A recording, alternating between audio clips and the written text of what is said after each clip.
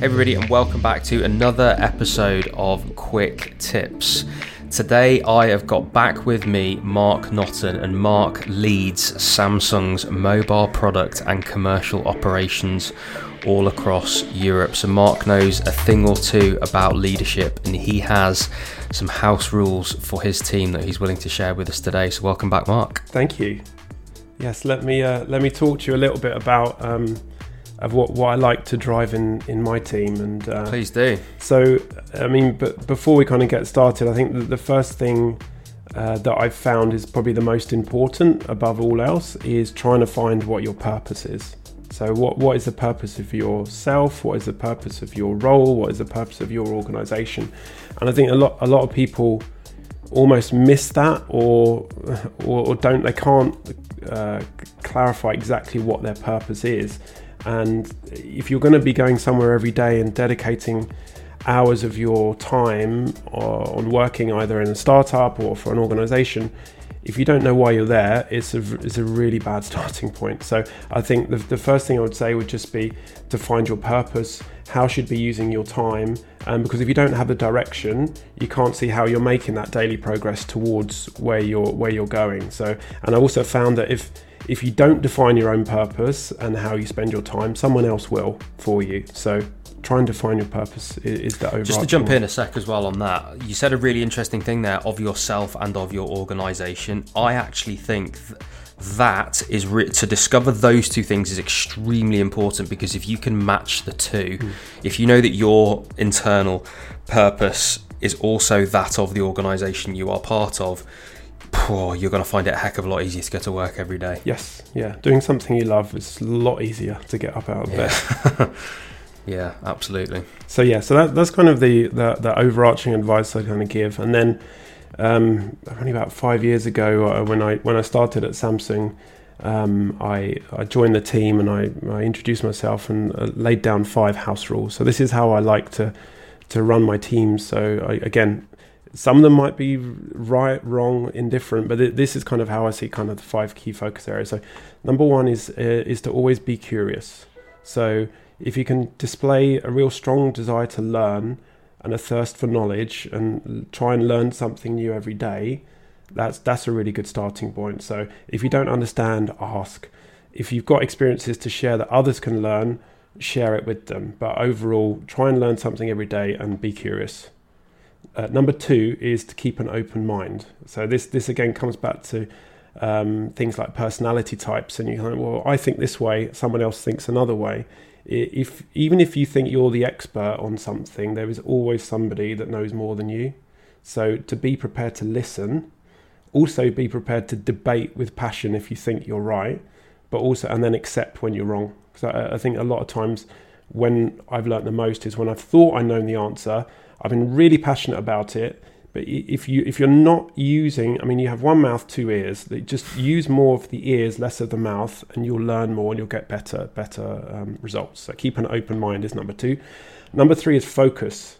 So if it's, and this is different maybe in the startups versus large organizations, but if it's within your control, do of the more things that add value and less of the things that don't. And this comes back to your purpose. If you know your purpose, then you know when you need to focus, and you know if you're wasting your time to stop because it's not relevant to where you want to get to. So always ask yourself if what you're doing is crucial to that purpose, and if the answer is no, just stop doing it. Okay, so that's number 3, focus. Number 4 is supporting those that are around you. So again, this is something that I've seen through my career. When things have gone wrong, oftentimes people try to do too much themselves. So they think, if I do it, then it'll be a better result than if I ask somebody else to do it. It might be the case here and there, but if you rely on that one consistently the whole time, you're not going to get the good results. So you'll always be more successful, in my experience, if you face those challenges with a strong team around you. So look at building that strong team, get a team that doesn't complain, but then proposes solutions instead. Prioritize effectively, and then ask for guidance. So if you're really stuck and you don't know, again, it works. Support those around you. It works from a management level. It works down to the most junior level to provide that joint support. And then the last one, 5, is don't be too serious. Okay, so this is what, and we touched on it about, if you find something you love, then you'll get more enjoyment from it. And if you can create an environment that is a friendly and safe one, where people can have fun and, you know, joke around a little bit, that creates the really positive work environment. People have a smile on their face, they're going to be more productive, you're going to get better work, you're going to get better quality. So that was my fifth one, so don't be too serious. Awesome. Mark, as I say, absolute pleasure having you on, and thank you for those tips.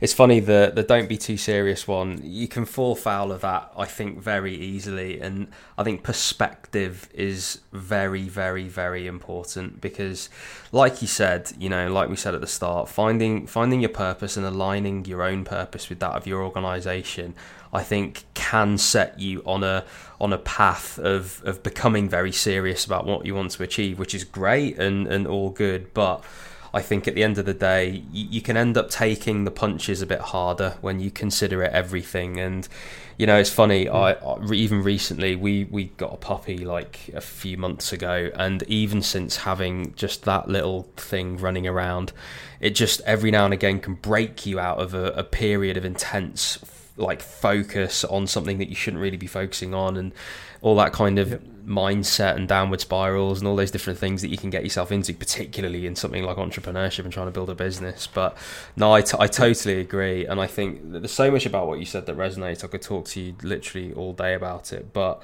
I think if I was going to highlight one of them, instead of using one in the answer, if I was going to highlight one of them, I think supporting those around you and really building a team that acts like a team is so important. I think, like you said, offering solutions, not complaining, but then at the same time asking for help when needed. I think, man, finding a team that you trust to do all of those things builds exactly that, even more trust, because you know that as a group, you're all working your hardest or doing your best, more so, and it just means that you will know as the leader where something does need your attention, and you'll trust that because they have been empowered to ask you that because you've made yourself available.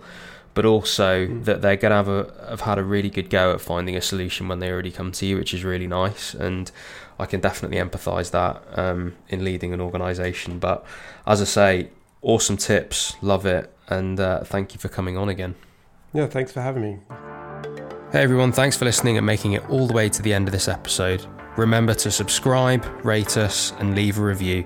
And you can head to the description of this episode to follow me on all of my social media so you don't miss out on any of the latest health tech content.